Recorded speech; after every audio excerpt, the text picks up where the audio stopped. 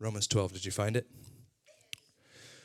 Chapter 12, verse 9, this is what it says. It says, don't just pretend to love others, really love them. Hate what is wrong, hold tightly to what is good. Love each other with genuine affection and take delight in honoring each other. Never be lazy, but work hard and serve the Lord enthusiastically. Rejoice in our confident hope. Be patient in trouble and keep on praying. When God's people are in need, be ready to help them. Always be eager to practice hospitality. Always be eager to practice hospitality. I want to title tonight's message, if you're taking note, the title of tonight's message is Prove It. Prove It is the title. I need you to turn to your neighbor and say, hey, neighbor, don't just say it, prove it. Hey, turn to the other neighbor, say, other neighbor, enough talking, time to prove it. Can I get an amen, someone?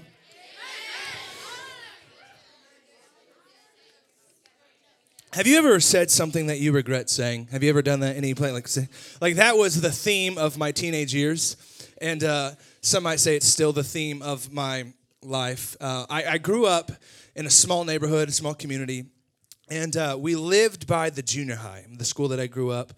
We lived by the junior high, and I remember often we would hop the fence illegally and go hang out at the junior high. We had like 24/7 access to the football fields, the baseball fields. And I remember my friends and I, we would go hop the fence, be totally shady about everything. It was awesome. And then we'd go play football or frisbee or capture the flag or whatever. And the frag. Words. That's awesome. Anyway, so me and my friends would go often to the junior high to play around. And I remember one afternoon or one evening right before we went home, a couple of our friends decided they would have a field goal kicking contest, which is great, whatever. But for me, I wasn't going to participate in that. Like, I'm good. Y'all have fun looking like idiots. I'm not going to do that. And so I remember me hanging out in the back with the other friends that didn't want to embarrass themselves. And I remember them kicking the field goals and like totally missing, like just making fools out of themselves. And I'm standing next to one of my friends named Corey. And I remember thinking, like saying under my breath, like, I could do that easy. I could do that, no problem. And Corey turned to me and said the two dreaded words that anyone in that situation would want to hear. He looked at me and he said, prove it. I said, huh? What? What'd you say? He said, you could do it. You said you could do it. So prove it. Have you ever been in that situation? You like start making excuses like, oh, bro, listen, I would, but listen, like my leg hurts. Like I got doctor's orders. I don't mean to be nothing. I can't do any of that. And I'm wearing jeans and like, yeah, it just wouldn't end well. Like, just trust me. You ever been like that? Just trust me. If it was to happen, it's going to go down, but I'm not going to do it. And Corey interrupts me at that moment. And he's like, no, bro, you said you could do it. Stop talking and prove it. And I was like, oh, you said you want me to prove it? You want me? Oh, I'll prove it for you. So I remember backing up. And at this point, I'm still pretty confident in myself because I don't mean to brag to you or anything tonight, but I was the starting quarterback of my 8th grade B team football team, okay? I don't mean to brag. I don't want to brag to you. So I was pretty confident. I was pretty athletic at this time. And so I'm backing up. I'm like, how hard can this be? It's a ball. You kick it in the air over a bar. Come on, easy. Anyone could do that. And so as I'm running to the football, it hits me. I have no idea what I'm doing. This is going to end really poorly. But I've committed. I can't back out mid-run, right? So this is a true story. As I go and kick for the football, I instead kick my friend, his hand. I kick and the football ricochets off the ground and hits another friend in the face. No lie. And even better than all that, I ripped my jeans where nobody wants to rip their jeans, right? So all of this has happened. I'm mortified at this point.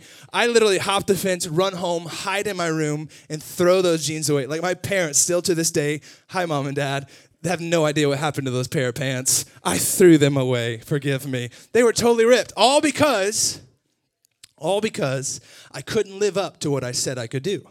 That's what happened. Like, we love to talk the talk, don't we? Like as a society, we love to just say things.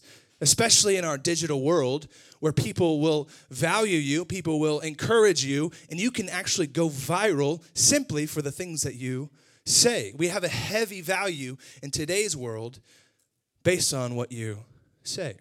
Have you heard the term slacktivism? Have you heard this one before? No. Anyways, okay, so slacktivism, social scientists came out with this term a few years ago. And basically what slacktivism is, it is when, have you seen those organizations that will post online and say, hey, we need your money, we need your help, we need your participation, words. I speak for a living, y'all. This is awesome. Have you seen those posts before? Like, hey, donate here, we need your money here. But what slacktivism is, it is that mentality of if I like double tap this or share this post, I've played my part. But what social scientists have found is that no matter how many times you share something or like something, you're still not actually contributing to anything. So slacktivism is this whole idea that just because I shared something, I spoke about something, I talked about something, I did something, but you didn't. All you did was talk about it. You didn't actually contribute to anything. Slacktivism. And if we're honest, Christians can kind of be the same way too, right? Like, Christians love to post about blogs. Like, we love posting blogs or really spiritual, like, titles on our Instagram. And, like, we love Jesus, like, Bible verse and all that kind of stuff. But then you're like, bro, I see you talking about Jesus all the time. I don't see you do anything about Jesus. And they're like, oh, how dare you? How dare you say that I don't do anything? You'll just have to trust me. And Paul is saying in Romans 12, that's not how it works. Following Jesus doesn't work that way. He's issuing the same challenge to us that Corey issued to me. You say you love Jesus? Prove it. See, you thrive when you let your life do the talking, not your lips. You thrive in your life when your life is the thing that does the talking, not your lips. Paul says, don't pretend to love people. Actually do it. You say you love Jesus?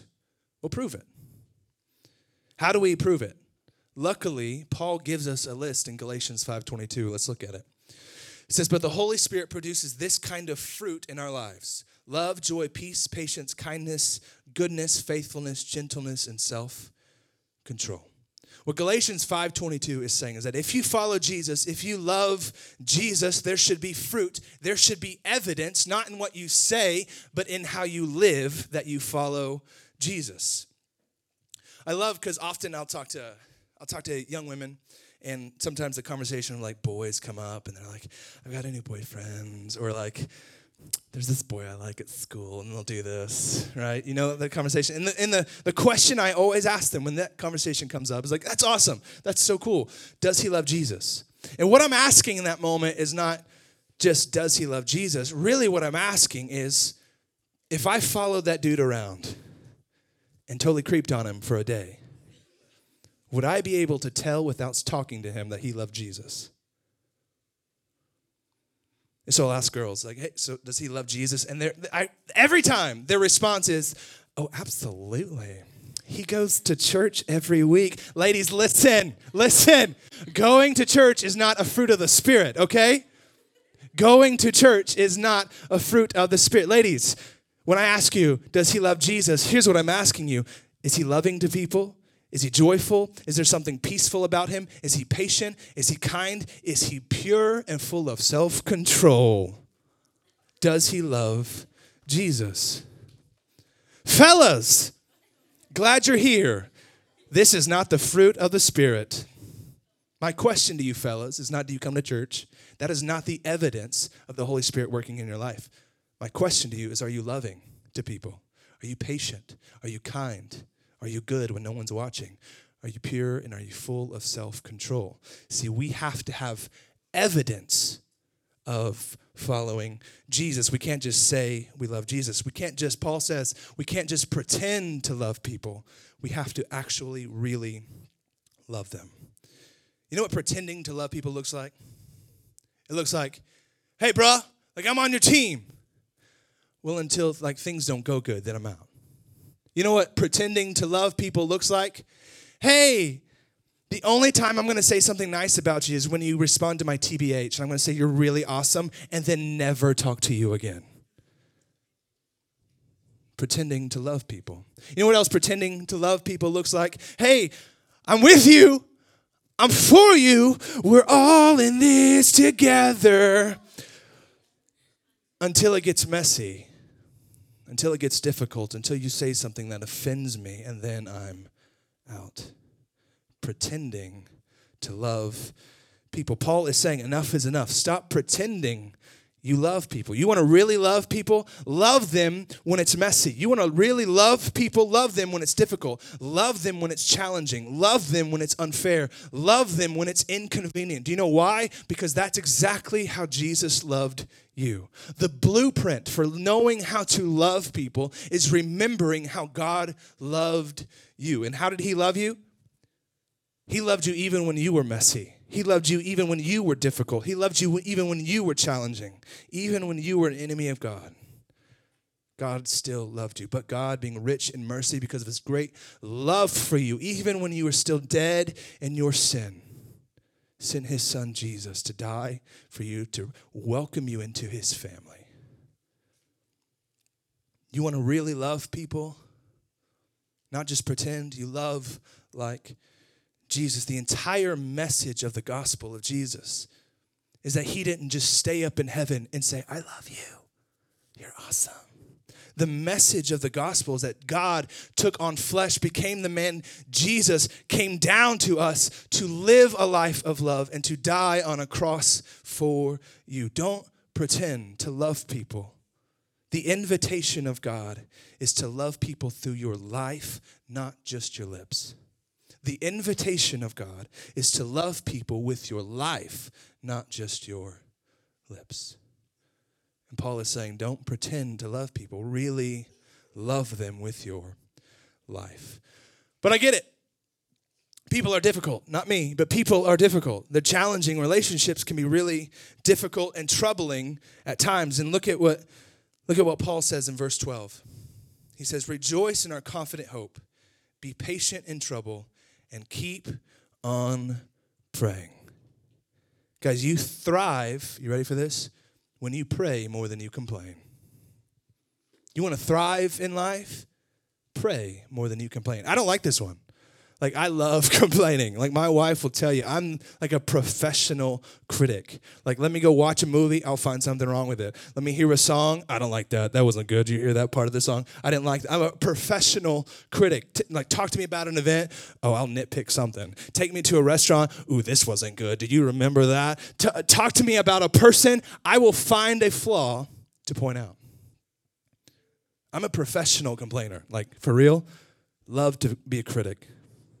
Because, and the reality is, like, I get it. If you're with me, I get it. Life can be difficult. People can be difficult. Life can be troubling. But what Paul is saying is that the evidence of God's people is that in times of trouble, they pray more than they complain. The evidence of God's people is that they pray more than they complain. And I love how practical Paul gets. He says, when things get difficult, be patient and keep on praying. When your friend said that one thing that hurt you, be patient and keep on praying. When you feel totally alone, be patient and keep on praying. When you feel completely hopeless, be patient and keep on praying. When you feel frustrated by your parents and your siblings and your teacher and your pastor, be patient and keep on praying. Because when you pray more than you complain, you will love more than you hate. When you pray more than you complain, you will bless more than you curse. When you pray more than you complain, you will build up more than you tear down. When you pray more than you complain, you will encourage more than you discourage. When you pray more than you complain, you will look more like Jesus. But some of us are too busy complaining all the time instead of taking our troubles, taking our frustrations, being patient and saying, God, I need you in this. Help me. The evidence of God's people are that we pray way more than we complain. And I love what Paul says next. He says, verse 12, be patient in trouble, keep on praying. And then verse 13, when God's people are in need, be ready to help them. Always be eager to practice hospitality. Hospitality is such a challenging word because it goes against our nature. It goes against our culture. Like, we don't like outsiders. Like, as natural positioning of our hearts, we don't like outsiders. We don't like strangers. And like, listen, it's good to practice like good caution when you meet people you don't know. It's wise to practice some element of caution when you meet strangers. But we have, as a society, we have taken on this characteristic that we are very hostile to outsiders. We are hostile to people who don't look like us, who don't sound like us, who don't believe the same things that we believe. Some of us are hostile to people who don't even go to the same school you go to. We have developed this natural sense of hostility to outsiders. And our hearts have now positioned to that. But I want you to understand this. You thrive when you live a life of hospitality instead of hostility. You thrive when you live a life of hospitality instead of hostility. Paul is telling us in Romans 12, the evidence of God's people is simple. You take care of people and you practice hospitality to those in need. You say you follow Jesus. Prove it. Are you taking care of those who are in need? Are you being hospitable to anyone? Guys, before we exclude anyone else, can we just remember that God included us? Before we draw the line and say, nope, you're no longer welcome in my life, can we just remember for a second that Jesus invited you into his life? And you were all kind of screwed up. And he's still inviting you. Guys, if loving people is your purpose, your life will never be pointless. If loving people is your purpose, your life will never be pointless. James chapter 3, verse 14 says this: if you are wise and understand God's ways, prove it. I love that. If you understand the heart of God, prove it. Prove it by living an honorable life, doing good works with humility that comes from wisdom. So many of us love to talk. We love to talk. We love to post really cute spiritual blogs. We love to put really fun spiritual things on the internet. But I'm here to tell you tonight that it's time. We've talked enough. We have talked enough. It's time to actually prove it. If loving people is your purpose, then don't preach about it. Prove it. If God has radically transformed your life, don't just proclaim it. Prove it. If you want to see people come to know Jesus, don't just profess it, prove it. If love is your theology, don't just perfect it in theory, prove it in action.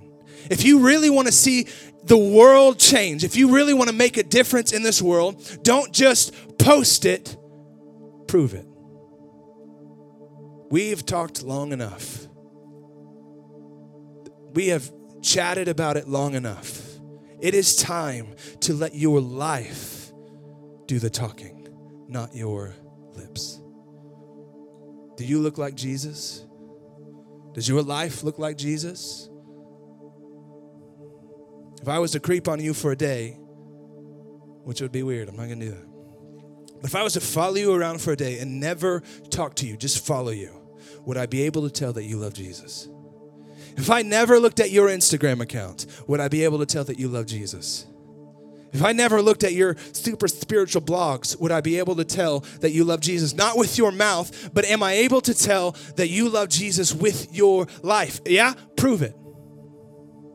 Enough talking. We've all talked. We've done it. You want to be like Jesus? You want to live like Jesus? You want to look like Jesus? Put your money where your mouth is and prove it. Now's the time to let your life do the talking, not your lips. Prove it. Let's pray.